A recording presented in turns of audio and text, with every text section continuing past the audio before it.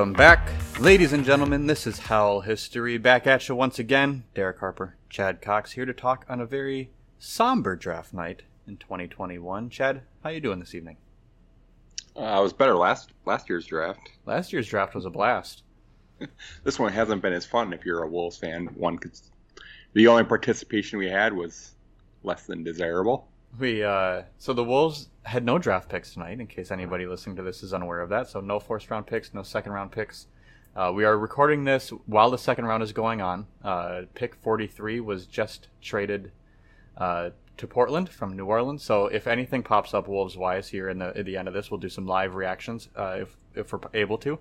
Or if we're still going strong when any undrafted free agents get signed post-draft, we'll talk about those at the time as well. But ultimately, the main Wolves news tonight is that our Minnesota's favorite son, Timberwolves' hope for what's been a decade now, Ricky Rubio, has been traded away for the second time.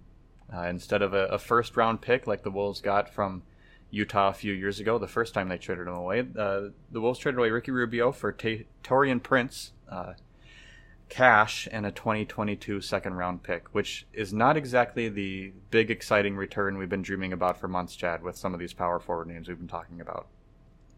No, I mean, I was, at worst case scenario, thinking it was going to be Kyle Kuzma as the possibility of coming back for Ricky, which I would have also not been super excited about. But Taurean Prince, I mean, I don't have anything against him as a player. I'm just not all that excited about him as a player either for this team. It's just kind of another tweener forward.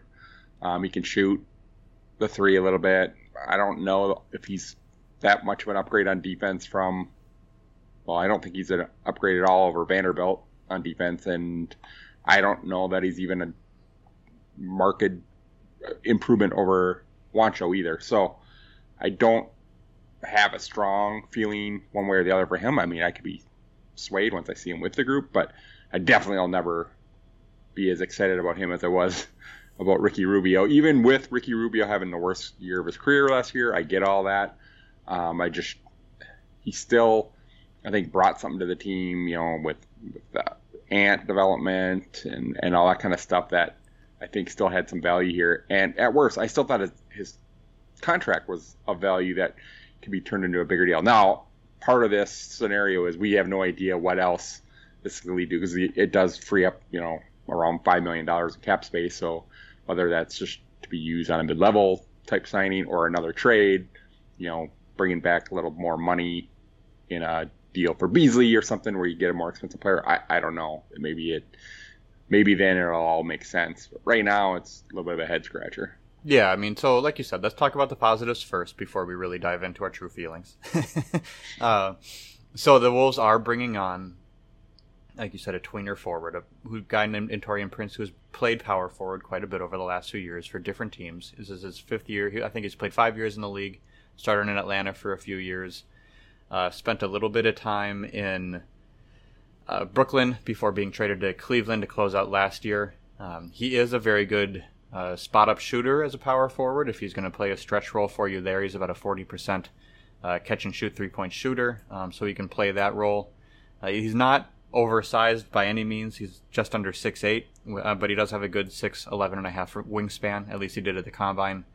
But he's nothing incredibly special. He's a career 37% three-point shooter, but he's a 41% field goal shooter. So it's not like he's banging down low. It's not like he's an interior presence. He's just a shooter. So if you want to consider him a Jay Crowder type player, you can on offense at least. But defensively, he's not going to give you that.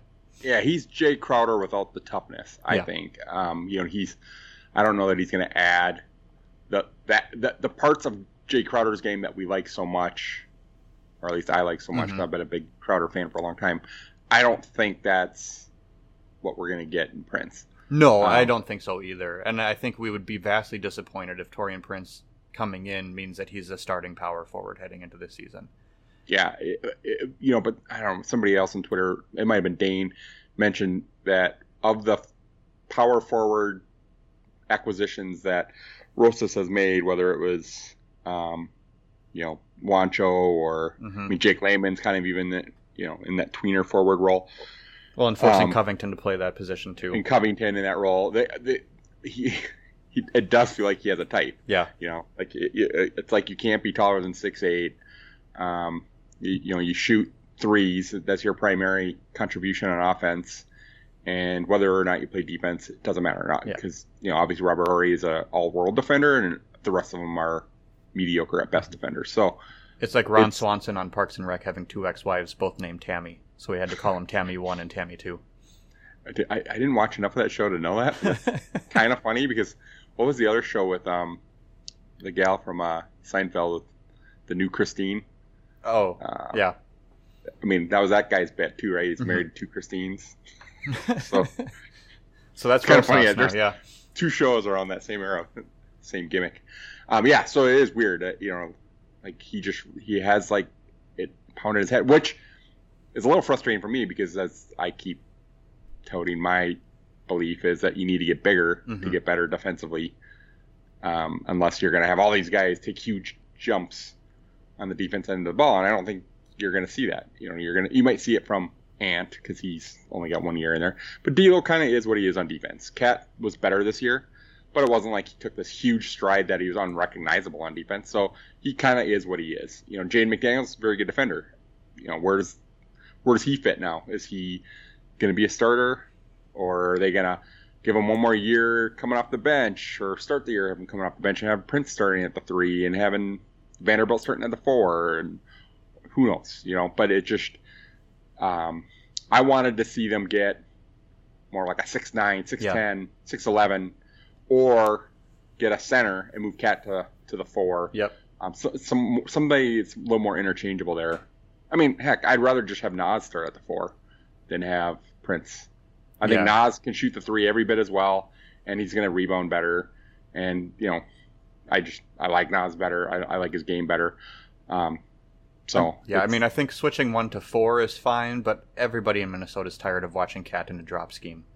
And if he's the only big out there, it's what he's going to be stuck doing. He's not going to be able to switch out onto the perimeter because the guys he's switching with aren't going to be able to go down low. And it's the unicorns of the league that end up winning this thing, right? It's the Giannis or the Anthony Davises or the guys that can come in with skill and size. It's not just skill. It's not just size. So you can't take one or the other. And if you're going to have to take one or the other, you take skill. You'd rather put 5, 6, 7 guys out there that can pass the ball and move the ball and defend around the perimeter and switch and whatever it happens to be. So that's kind of what Golden State tried to do with their death lineup. But the league is not moving just to skill. It's moving to skilled size.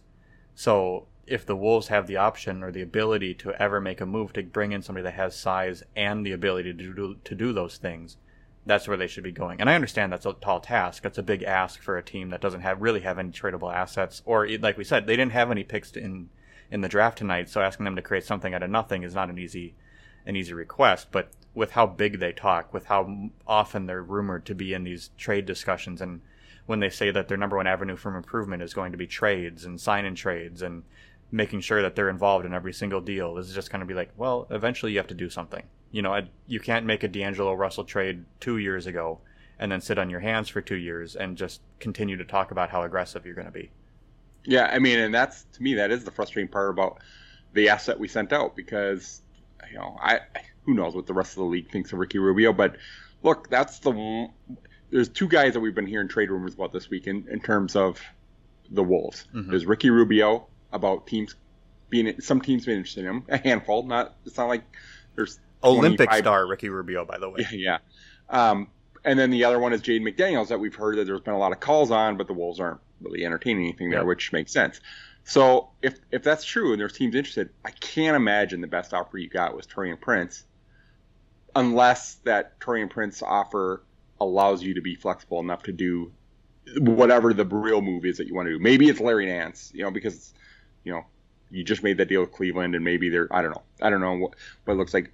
But it'll be super underwhelming if this is our big trade, and then you free up enough money to sign a mid-level guy, and you're just going out and I don't even know who they would target at that point then, because it's all the guys we kind of looked at were power forwards, and if Prince is one of your power forwards, and you still have Vanderbilt, and you have all these guys. Now all of a sudden you're just doing with your power forward position, kind of what you did with your shooting guard position. You just add a bunch of guys that look the part and hope one of them actually is the part. Right. And as you mentioned earlier, and you alluded to in your last point, the Wolves did free up about $5 million in space underneath the luxury tax for this upcoming season with this deal. So they'll have just over $10 million available, which if they were to forego bringing over Leandro Barmero would be enough to sign a guy to the full mid-level extension. So they could bring in any number of free agents who might be looking to get an offer. Balmero coming over, I think, has seemed like a certainty for a number of months now. So that will most likely cut about $2.5 million off of it, leaving the Wolves at about $7.5 million. So I don't know exactly what their intentions are with that money. Like you said, they could either go out and try to sign somebody to a large chunk of that mid-level exception, a veteran. And they could even get the full mid-level if they also... They can make another move. They can move Layman easily for, a second-round pick down the road or something. They were also rumored to be trying to figure out a way to move Jarrett Culver for a second-round pick tonight, too. So with 15 or so picks left, we'll see if they're able to pull that off. With Prince coming in, he's largely plays the same or similar role that Juancho played on this team last year, so who knows if he wants to be around next year, especially with the brouhaha that happened with him and the team and his Olympic availability. The Timberwolves deciding that he wasn't cleared to play because of his dislocated shoulder, and to the Spain team saying that he was healthy. So it sounded like he wasn't super happy with that. So who knows if he's around back next year, especially when his big proponent was Ricky Rubio, being another guy from Spain. So it seems like there could be some churn here in the bench spots. But like you said, if Prince is the big name, if that's it at the power forward spot, then we're in no better position than we were last year, and that's very disappointing. Maybe weaker, because now we don't have a real point guard backup. I like Jordan McLaughlin a lot. I like Jalen Noel a lot. But neither of those are going to bring the stability at point guard that Ricky brought. Mm-hmm. Even in Ricky's worst year as a pro, it was better in terms of, stability and running the team and sort of that leadership quality that he brought that those guys just don't have. They're not as experienced yet. So I think just that move right now, it's at best a push and possibly could be a slight downgrade to your bench. If like you said, if Prince is your starter now, you've weakened your bench to not really improve your starting position. Yeah, and they, like we said, they have that money to work with. Maybe they go out and offer a couple years to a guy like Goran Dragic, who's nearing the end of his career. I don't know if that's exactly going to improve them as a team. He's probably at this point similar in skill to what Ricky showed last year. I was heading into the upcoming season assuming that Ricky would improve from what we saw last year based off of his COVID experience heading into the year and the way that he kind of found a groove near the end of the season. So I was expecting a better Ricky in 2021 than we got in the previous season. But if you could bring in a veteran point guard to be that second option, especially with McLaughlin not guaranteed to be back, I don't, maybe that's the way you solve that. But like you said, we didn't improve at power forward tonight. We got more depth, which is great, especially depth that can shoot the ball. But if he's a bench option, if he's a guy that can come off, the bench with a second unit and kind of provide more spacing, more shooting, and a little bit more offensive firepower, that's great. But at this point, we already had Juancho and Nas coming off the bench at the 4 and 5. So do you need that type of role? And now that we had a Jake Layman who we weren't even using, mm-hmm. who can do a lot of those same things that Prince does and is roughly the same size. Yeah. So that part's why it's a head scratcher. Again, it's very little to do with Taurean Prince as it is to do with what does Taurean Prince give us that we didn't already have? Why give up an asset for a guy that is kind of somewhere between Jake Layman and Juancho? It is confusing to me. And, even with whatever the other move is, so we're anticipating that there's going to be another move and we're assuming it's going to be for a power forward, but that even in some ways almost makes it more puzzling because now you have one more forward to add to the mix and one less point guard. So it's just, you have a bunch of guys, hopefully that the next acquisition is a clear-cut starter, but, who knows? Maybe it's to free up money so they can do a sign and trade for Lauri Markkanen, who's been rumored to be interested. But does that make us a whole heck of a lot better? I mean, it's more exciting than Taurean Prince, that's for sure. It's 100% more exciting, but we're not better on defense. Yeah, you have another shooter out there, which is I think what the playoffs this year have shown is you can't just win with a bunch of 3-point shooters. No. You know, that you have to have Milwaukee's got a lot of 3-point shooters, but guess what? Every one of them knows how to play defense. And that to me was the bigger key ingredient to their success than just a bunch of guys who could shoot threes. So, you know, that if we're getting something that we didn't have before, it seems to be like the 3-point shooting, as we were talking about. Juancho last year shot under 33% from 3, and he was supposed to be our stretch big at the power forward position. Jake Layman has always been known as more of a cutter and less of an outside shooter, so it seems like they valued that in this move. You know, one of the problems with Taurean Prince, you know, on top of everything else that we mentioned before, is that he's not very reliable from a health standpoint. He played 82 games his second season, but besides that, he's never played more than 64 games in a season. So he's missed significant chunks of basically every year in the league. So that fits this team, right? Yeah, we need more guys who are injury prone. That'll help a lot. But that's the big news. That's the big trade of the night, Chad. And I want to say for the second time to Ricky, every step I take, every move I make, every single day, every time I pray, I'll be missing you. Well done. Thank you very much. I thought you forgot about that. No, I never forgot about it. I brought up lots of bits that I've forgotten about or dropped after one episode. This one's not going away though. So I don't think Ricky's coming back a third time, Chad. God, I hope so. That would be great if you could. Just a few episodes ago when we were talking about like what some of the Wolves' possible moves could be in the offseason, and I was still believing that the two moves they made last year, re-signing Beasley and trading for Ricky, of the two, I was convinced that Beasley was the one piece that that part could still be true, but I thought Ricky was, they're not just getting him because he's going to be an expiring next year and they can use him at the trade deadline then, when he may hold the most value because the team might have lost a point guard and you got this veteran who's been to the playoffs and who's coming on an expiring, so you can get him just for the remainder of the season and all that kind of stuff.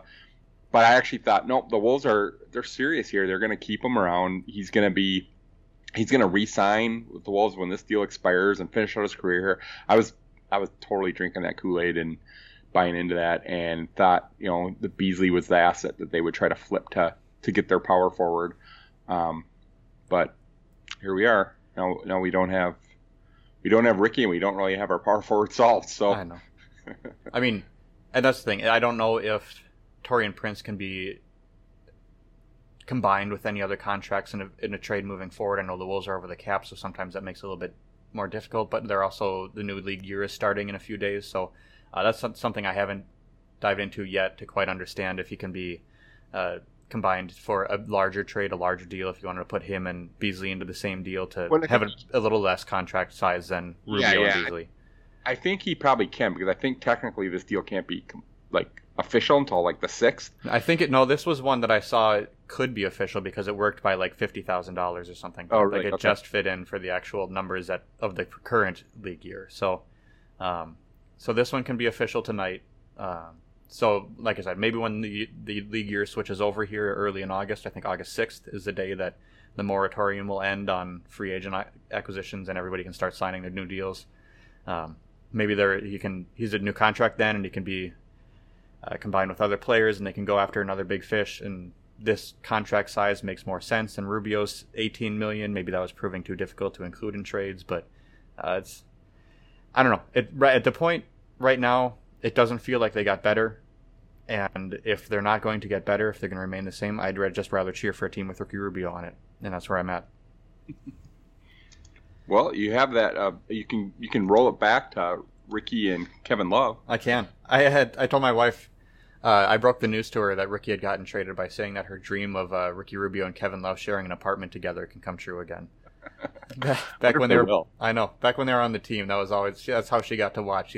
She just assumed they were young guys who were best friends, and got some pizza on the weekend nights when they weren't playing, and watched some basketball together, and just shared an apartment. So walking around Target and loves pushing the cart, and Ricky's riding in it. Exactly. Getting their college dorm room supplies, their cheap stuff from Target to furnish their apartment. So that's a little dream that she had. But well, Rubio's gone, but it wasn't the only trade of the night. It wasn't even the biggest trade of the night. Luckily, because it wasn't that big of a trade league wide. The biggest newsmaker of the evening happened to be Russell Westbrook on a previously considered untradeable contract, being traded for the third time in 4 years. He is going from Washington to the LA Lakers to form a big three with LeBron and Anthony Davis.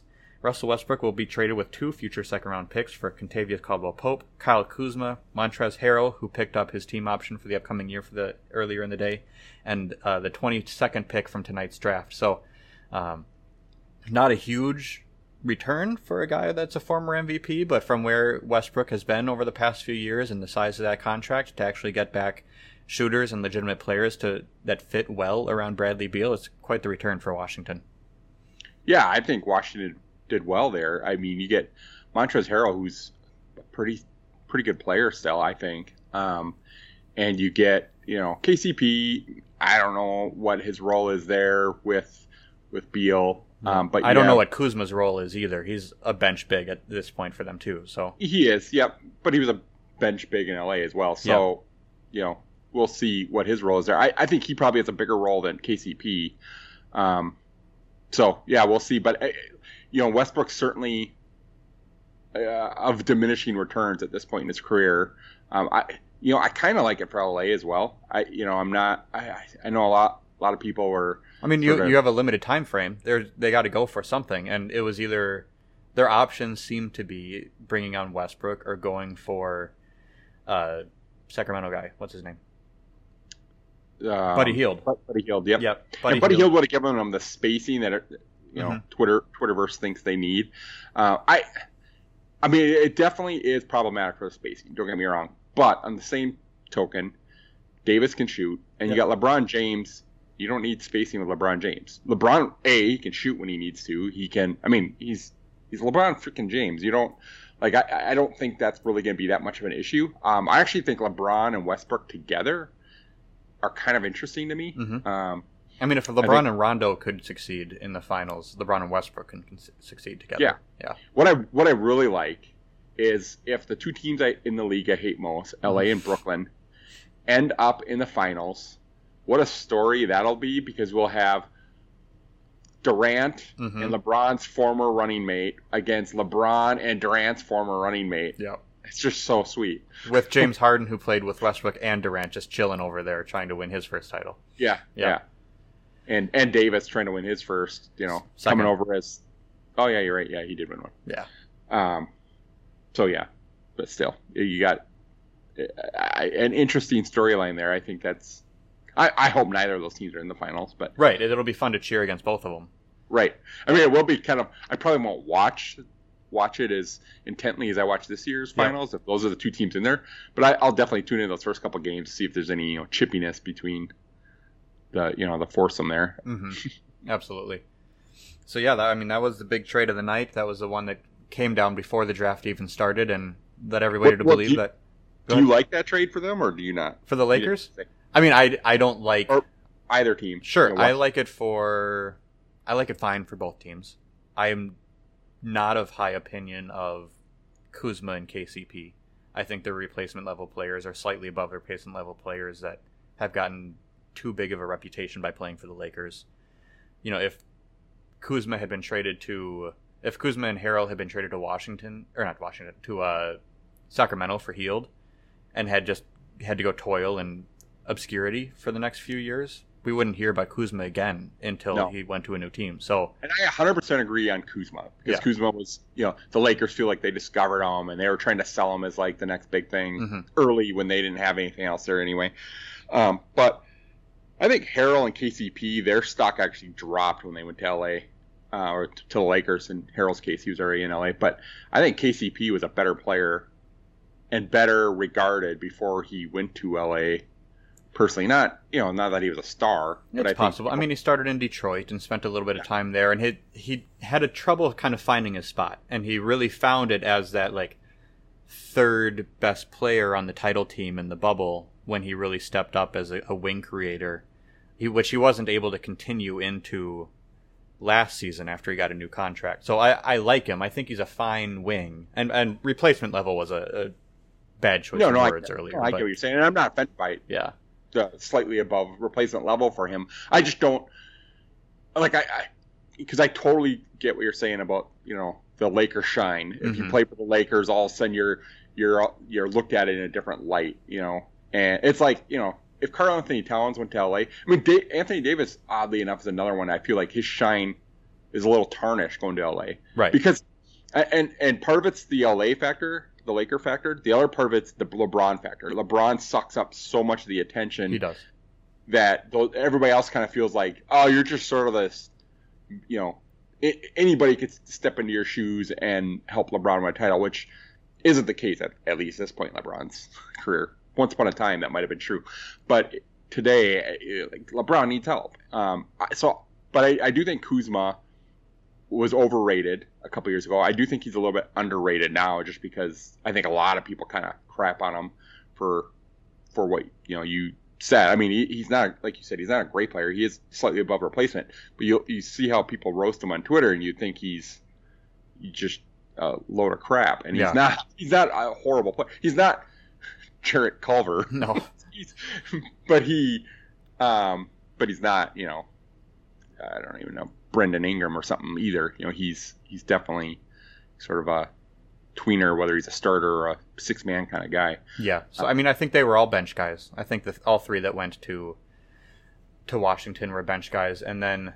But you think Harrell? I mean, I know they got Bryant in Washington. I think they have like three centers right now that they need to figure out. They already had too many bigs on that team, and they need to figure out how that's going to play out with the two new ones they brought on. But Harrell by himself, I think he's a starter on most teams. He's not. He's not going to be the best player on a contending team, but I think he's a starter on most teams. Well, and then they went out and they drafted Isaiah Jackson with the 22nd pick, who's a 6'10" center out of Kentucky. So they brought on another big. So I think they have some paring down to do as a team to figure out how that front court's going to work out. But, at the same time, we said the same thing about Atlanta coming into this last season, and they ended up having exactly the number of bigs that they needed to make it through the playoffs. So, and then there's other teams like Phoenix who they could have used one more big in the finals. Exactly. So you probably can't have too many bigs, but you can have too many bigs that all expect minutes for their progression. Oh, I get that. Yeah. So if you have a mix of veterans and young guys, it works better than just a lot of young guys, or a guy like Harrell who, even if he's not going to be asking for 36 minutes a night, he's still going to be asking for his 25 to 30, for his role. So he's got 1 year left on his deal, and I don't know if he would have opted in if he thought he was going to go to a team that was going to just sit him for youth or whatever that happened to be. So I think I like it from Washington's point of view fine. I don't think that Westbrook was going to catch a lot, especially at that salary. It's hard to put the salaries together to bring somebody making $43 million a year back. The Wolves would, I don't know if the Wolves would even be able to get there unless they included D'Angelo Russell plus, so it would be tough to put together salaries like that. And it's something that the Lakers just happen to have, because when you win a championship, guys are going to get overpaid, through the process. All of a sudden they had three guys sitting there on those mid-level Ricky Rubio, Malik Beasley type contracts, and they were able to pull the deal off. And for the Lakers, it's either going to work and they're going to be right in the running again this upcoming year, or it's going to blow up in their face because Westbrook and LeBron are eventually going to hit that wall, and who knows if it's going to happen this year or the year after or the year after that. If they make it through the next 2 years and both of them stay healthy and they get into the playoffs, then it'll work great. So. Well, and they're a team that's going to be short on bigs. I don't know if there's a way they can even keep Drummond now, but Davis is going to miss 20, 30, 40 games because he always does. And that's it for bigs now. You don't have Kuzma. You don't have Harrell. I don't know what you're going to do. If you don't. I think they still have Marc Gasol, unfortunately. Okay. Yeah. So you have a shell of Marc Gasol. Yeah. And I love Marc Gasol for what I love he was. him too, but even for Spain in the Olympics, Marc Gasol doesn't look healthy. No. I mean, Rubio's carrying that team right now. Yeah, Powell looks better than Mark right now.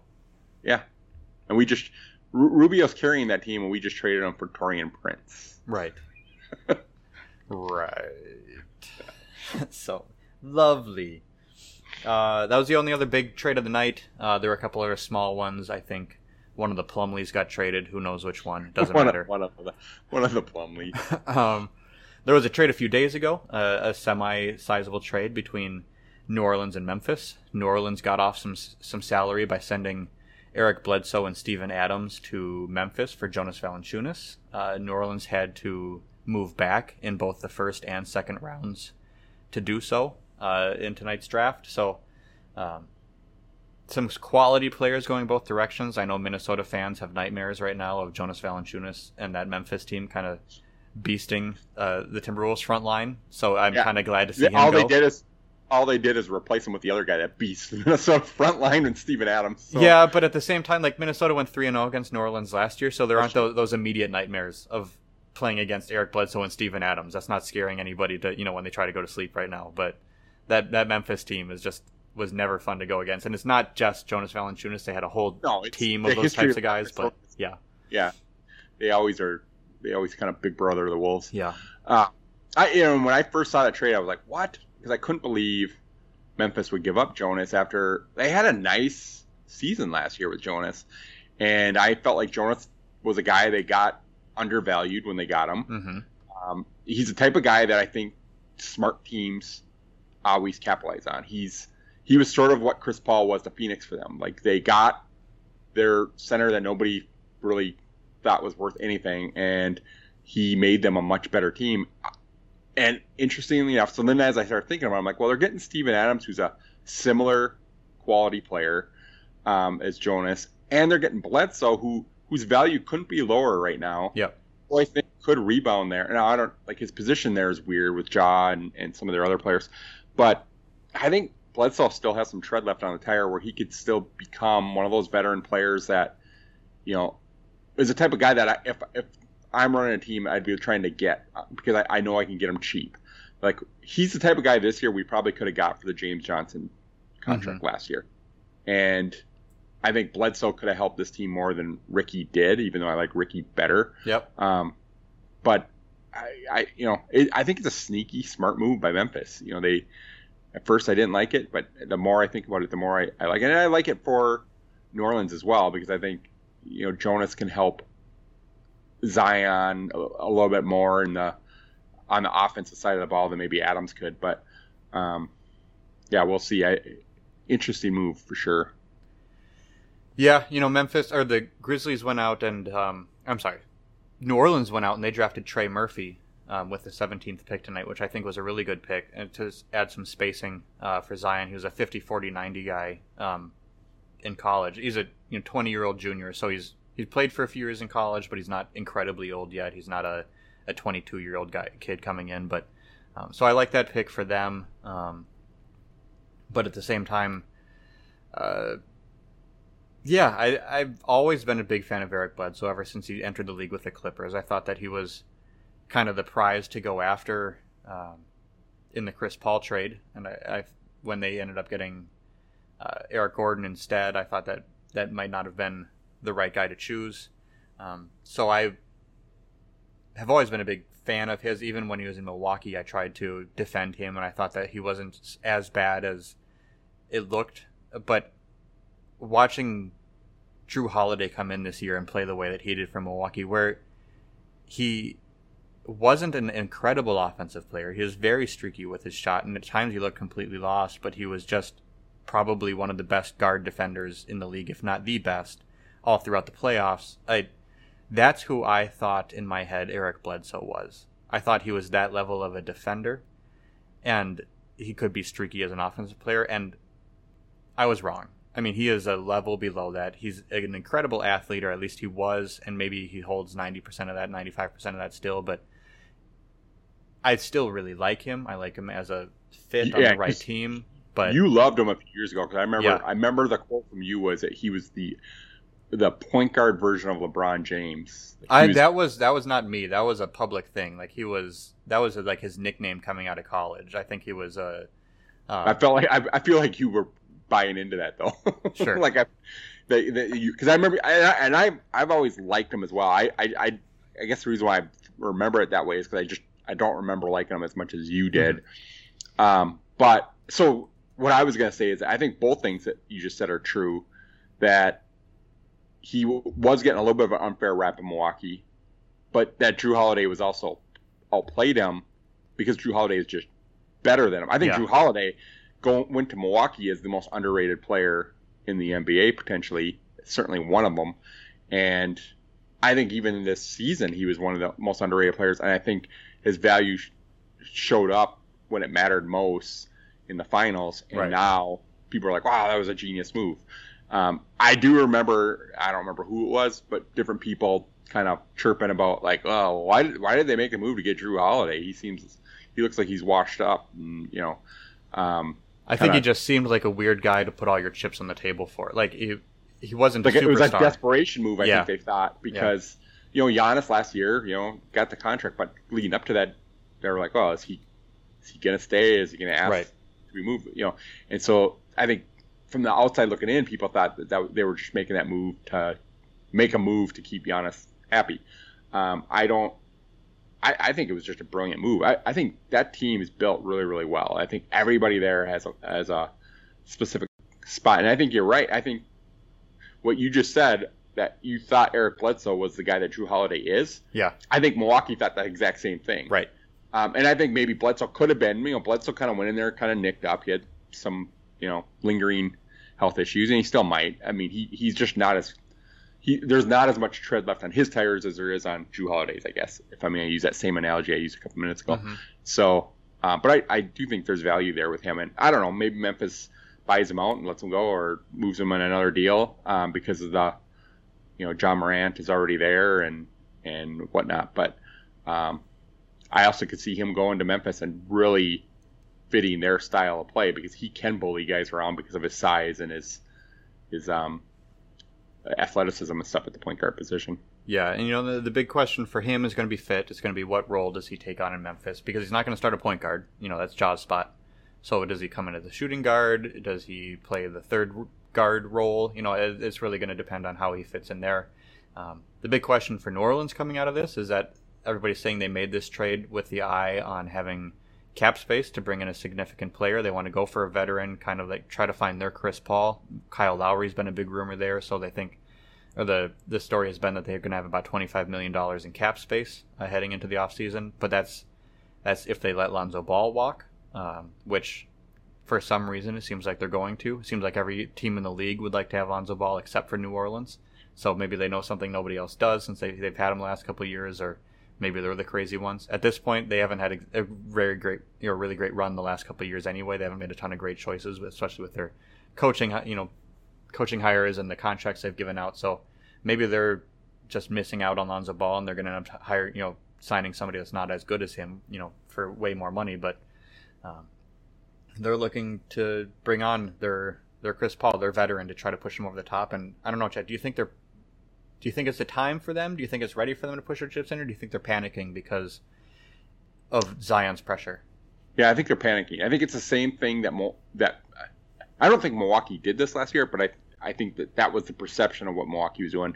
Milwaukee had already accomplished a lot more than what New Orleans has so far, but I do think New Orleans is panicking a little bit. I don't think they're panicking on the Lonzo front. I think the reason why they are ready to move on from Lonzo is because Lonzo and Zion are problematic together because of the spacing that everybody's trying to get. They don't have that with those two guys. So I get that part of it. I don't get the Kyle Lowry piece, and I am as big a Kyle Lowry fan as there is outside of Toronto, because I've loved him as a player. I loved him at Villanova. I love the guy, but I think his window is too short for what New Orleans, the rest of their team's window is. So I don't get why you would spend that kind of money on Kyle Lowry to bring him in there, and maybe that won't be what happens. So it could be one of those situations where that's their target, and then they miss out on Lowry because Lowry signed someplace else, and they end up with nobody between him and Lonzo and Right. Bledsoe. Like they end up taking somebody off the scrap heap. Maybe they get a Schroeder now because it seems like he's all but out of LA. And if Lonzo goes to Chicago, they get their number one choice instead of Schroeder, who'd be their number two choice, and maybe New Orleans ends up there. But then is Schroeder an upgrade over Lonzo? I don't think he is. I think he's a downgrade. So it's a weird situation for New Orleans, but I think it's a desperate one because you have Zion and he's already made comments, or his family has, that he's unhappy, and they're like, oh no, what do we do if we lose him? We already mortgaged the future. We got rid of Anthony Davis because he was unhappy, and we got Zion, and now Zion's going to be unhappy. Yeah, that's a team that looks like it's not long for the city if that happens. Yeah, and I get it. I mean, I was listening to the Low Post, the Zach Lowe podcast, and he had Mike Schmitz and Jonathan Givony from ESPN on, and they were talking largely about the draft, but they did talk about the New Orleans situation because the trade had just gone down. And the theory that they put out, I can't remember which one of the three of them it was, but I think it's kind of floating around right now, is maybe Lonzo just isn't a point guard. Maybe he's just a shooting guard at this point. And yeah, he can be great in transition, and he can push the ball, and he can play with tempo, but he's not going to be your primary ball handler in the half court, and he's not a good off-the-bounce three-point shooter, but he's a really great spot-up three-point shooter. So at this point, if you start looking at Lonzo as an off-guard, maybe that changes just his trajectory completely and his value, rather than just looking at the things he can't do. So you've been driving the Lonzo train for as long as anybody. So I think he's getting a lot of the recognition that he deserves, and I think he's going to get a good contract out of it. Yeah, and I get what they're saying, and I don't necessarily disagree with it. I would say I don't know that he can't play point guard in the half court as well. I think they use Zion in that sort of role. Like, he initiates a lot of the offense out of the half court because he's a freakishly scary body rolling downhill. So everybody's going to get, I mean, he's the bowling ball that's going to knock all the pins out of the way. So it makes sense why he's the guy that's initiating, so he can kick out to Alonzo for a spot up three. But with different players around him, I think he could be like, look, if Chris Paul, let's say Chris Paul did end up going to LA, can't happen now, but say he did, and Phoenix was like, okay, they have Payne is also a free agent, and they're like, we're going to miss out on Paul, and maybe we don't want to bring Payne back as our starter. Right. So if they wouldn't got Lonzo, I think Lonzo would fit really well in Phoenix, because they have another guard who can handle the ball a little bit and initiate the offense. But I think it'd be one of those joint things. I think Booker could do it 50% of the time, and Lonzo could. So I think, and there's lots of teams like that, right? Like that he could fit with a second guard, because so many teams have sort of a combo guard for their two guard now. So I think to me, Lonzo fits on almost every team. Yeah, because you could find a role for Lonzo, absolutely. Yeah. So it's just a matter of, can you find that role for 18 million or 20 million or 25 million, and what does that end up looking like for your team construction? So New Orleans has apparently decided that he's not their first choice. So, but luckily he's restricted, so maybe they can go after a couple guys and then just match an offer sheet if they miss out or strike out on the rest of their options. So, but Chad, this is a draft night recap, and we've talked very little about the actual draft.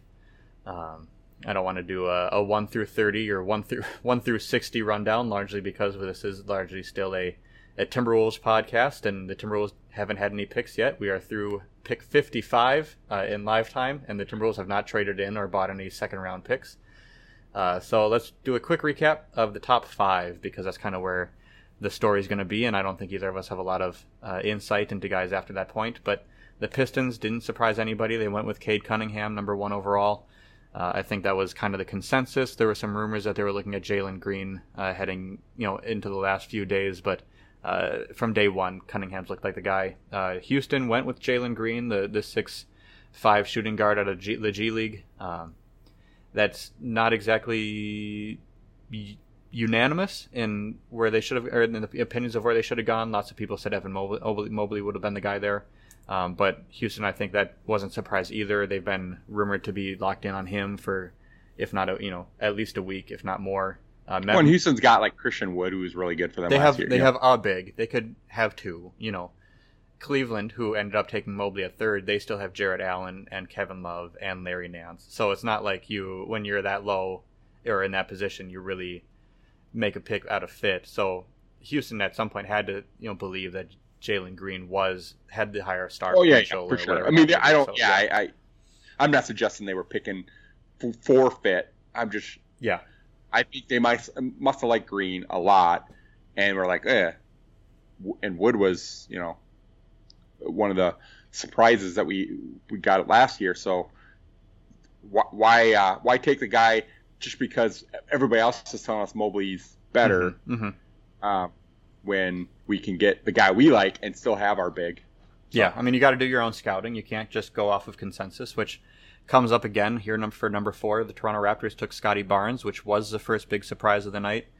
That one was a big surprise to me. Yeah, I think Jalen Suggs had been penciled in there ever since the lottery, that he would be the 4th guy, and maybe he wasn't in that top tier with the first 3, but he was supposed to be in a tier of his own at number 4. And Scotty Barnes ends up sliding up, another wing who might not be able to shoot from Florida State, but he's got the size and the defensive capabilities that a lot of guys before him have come out with.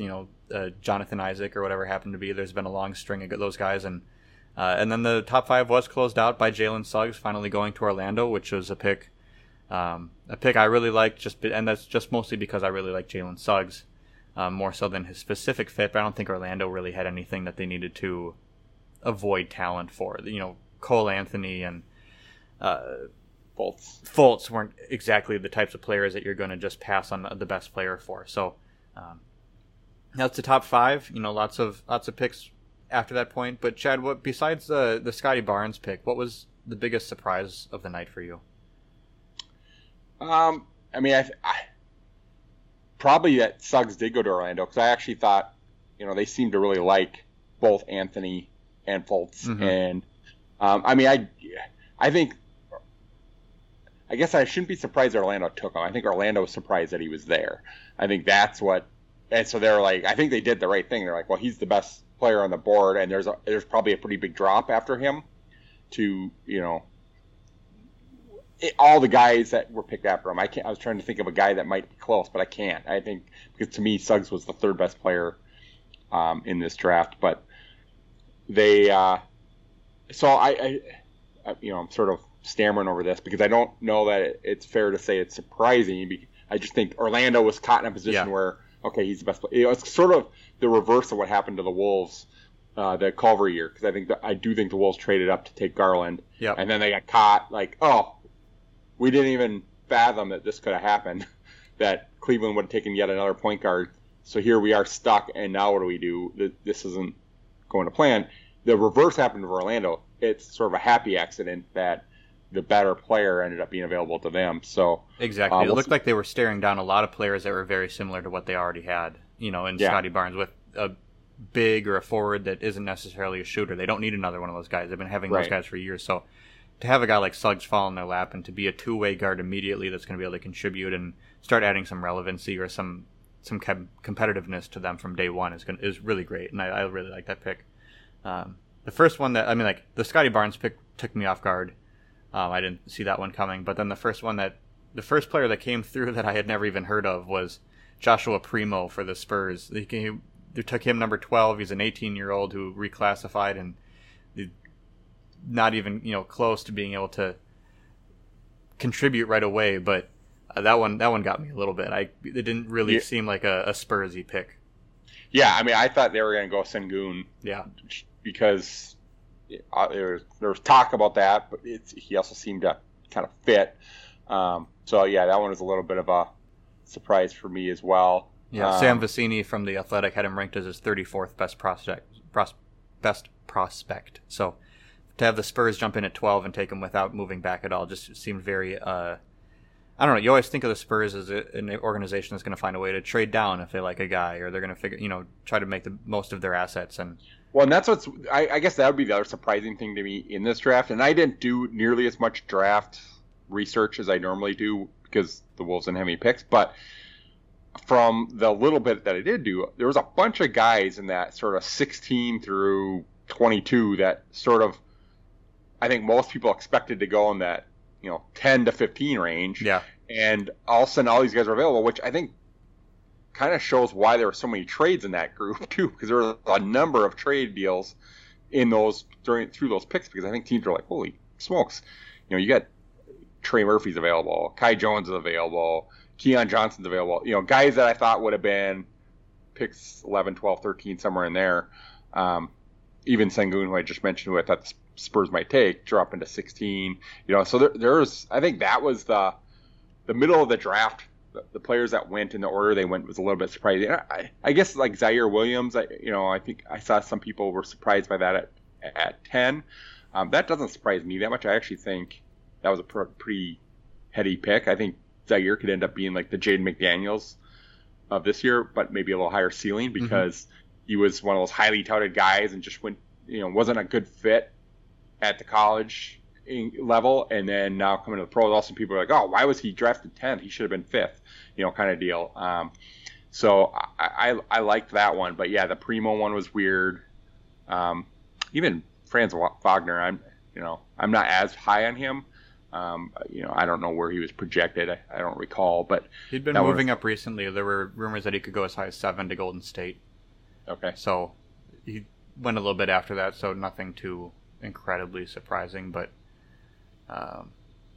yeah, I don't know. I think we need to put a bow on the Andrew Wiggins, D'Angelo Russell trade, knowing that Golden State got Jonathan Kuminga with the number 7 overall pick. I don't know if I feel confident in Kuminga's future. Seems like he has a very high ceiling and a very low floor. But at the same time, he's a guy that just through the draft coverage and through the reporting I've seen is just a guy I like. And, just kind of a type of personality, and somebody who, I saw a report that he was finally able to see his family, his parents and his brothers, for the first time in 6 years after coming over from Africa to play basketball. And I just feel for a guy like that who's just really given up everything to try to make his way, and trying to play in the G League with men last year as an 18-year-old. He reclassified a lot similar to what Ant did the year before, and I don't know if he's going to make it. I don't know if he's going to be the best player out of this draft or anything like that, but he has the physical size, the physical tools to do it, and he's got the moves, so it's just a matter of can he put it all together, and I'll be cheering for him, even though I kind of hate Golden State. He's a guy that I like, and I would have liked to see him go somewhere else, but hopefully he puts it together there. Well, I agree that I wish he would have gone somewhere else, just for the fact that that was our pick, and that would have been the guy I wanted at 7. Yeah. So, even though I'm not exactly sure how he fits here either with all our guys at those positions, but, I would, in my head, Beasley would be flipped for a big, and then you have a spot for a sixth man kind of guy, and maybe he starts off there. But I do think it was a good pick for the Warriors. It was not what I expected them to do. I expected them, based off some of the things, the type of guys they were going after, and through trades and whatnot, to be just more of a 3-point threat. And Kuminga, I think, has got a little bit more to offer, on the defensive end of the court, and some of the other intangibles I think isn't what we've been hearing the Warriors. But you and I were kind of talking earlier today, and I was kind of ripping on the idea of the Warriors adding Bradley Beal, not because of Beal. I mean, Beal's terrific, but it's just like very little imagination just to throw out all the best 3-point shooters you can possibly acquire, and just saying, whoever's open, shoot it. Right. It's just, I just don't find that all inspiring. But I don't think Kuminga is like that. I mean, he's got a 3-point shot to him, but that's not what he's going to be making his money on at the NBA level. I think he's going to be more of an all-around kind of guy. Yeah, I'll be cheering for him. I hope he does well. Anybody else from tonight that you like? Anybody that you've been watching as they enter into the league, or any picks that you thought were really good fits? So my favorite player in this draft was Evan Mobley, and so to me the Cavaliers getting him, and I know a little bit ago we were just talking about how they have a couple other big men like Jared Allen and Kevin Love, who I don't think will be there, and Larry Nance, who I also don't think will probably be there. So I think he'll have a spot, but I think I like Kate Cunningham too. I mean, I like a lot of guys in this draft. To me, Mobley was the guy that's got the highest ceiling of the group, I think. I think, I know a lot of people compare him to Chris Bosh. Again, I've done very little draft research, but of the most I've done was on the top couple guys, and those are the guys you watch in the tournament and everything else. Anyway, so I've seen more of those guys. But to me, Mobley, he could be, in my mind, sort of that Giannis role that Giannis fills for Milwaukee, where he can kind of just be the anchor everywhere. I don't know if he's got the same mental makeup as Giannis in terms of, I think he's a high quality kid, but I don't know if he's got sort of that drive to be great that Giannis has. So that's yet to be seen. You won't know that just from reading scouting reports and watching YouTube highlight reels. But yeah. I really like him. So I think that's, the Cavaliers are a sneaky, weird team with lots of intriguing pieces. Kind of like the way we were talking about Atlanta before the season this last year, about having a lot of pieces that we liked. At least for me, like in Atlanta, I like Collins and DeAndre Hunter a lot. Those are the two guys I like coming into the season. Now you look at Cleveland, and I'm not huge on Sexton and Garland, but they're interesting pieces that, if they had one of them, I might like whatever one they kept better. Yep. And then they have a bunch of, like, Jared Allen I like, Okongwu I like. I mean, Larry Nance, who's not really as young as those guys, but I like his game. And now getting Evan Mobley, the guy I like best in this draft, it's a bummer Ricky went there, because it's not a team I want to have to watch. But if he stays, that might be a team I watch, because there's a lot of pieces there I like now. Yeah, there really are. And I think next week when we come back, we're going to take a look at the landscape of the league. Free agency won't be quite complete yet, but I believe it will probably be underway. And we're going to take a look at where the Wolves stand up against the 29 other teams. We're going to say if we had a chance to start a team with the Wolves roster or the rosters and the future assets of the other teams, where do we think we would rank the Wolves, and how would we pick it? So we're going to take a look at teams like Cleveland, teams like some of these playoff teams that just moved out, or teams that have just got, Detroit just got Cade Cunningham. Would they move ahead of the Wolves in terms of future power rankings the way that ESPN does it? Or, where would we rank them and where are we going to put them? So we're going to do that next week. We're going to come back and really take a shot at that and try to figure out how do the Wolves look. Maybe they may have made another trade, made another free agent signing by then to really shape this roster out, and maybe they'll be sitting there with Taurean Prince as their starting power forward. Who knows? But we'll give it a shot, and we'll be back next week. Chad, I want to thank you again for coming on late tonight after the draft. The draft is now complete. That was pick number 60 to the Bucks, selecting Georgios Karatsakis of Greece. I butchered that name. There's no way I said it correctly, but he was the final pick of the draft, and now it comes down to undrafted free agents, and Rosas always likes finding one or two of those guys. So we'll see who's on the roster in the morning. Yeah, or in a few minutes if he's as quick to the trigger as he has been in recent years. Yeah. I think Rosas is still supposed to speak tonight. He's not going to be able to talk about the Rubio trade because it hasn't been made official yet. But we'll see if he... Should be a short I don't know what else he's going to talk about. So he's going to say all the stuff they're just going to be waiting to hear. We had lots of conversations. We had opportunities to make moves. We didn't like any of the moves for our organization at this time. The one move we did make, we can't talk about yet. Mm-hmm.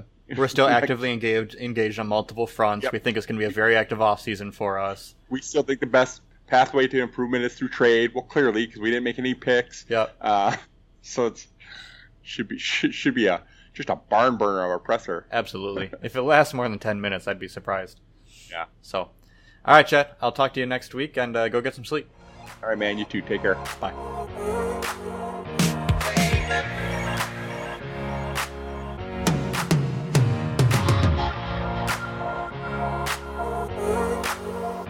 Amen.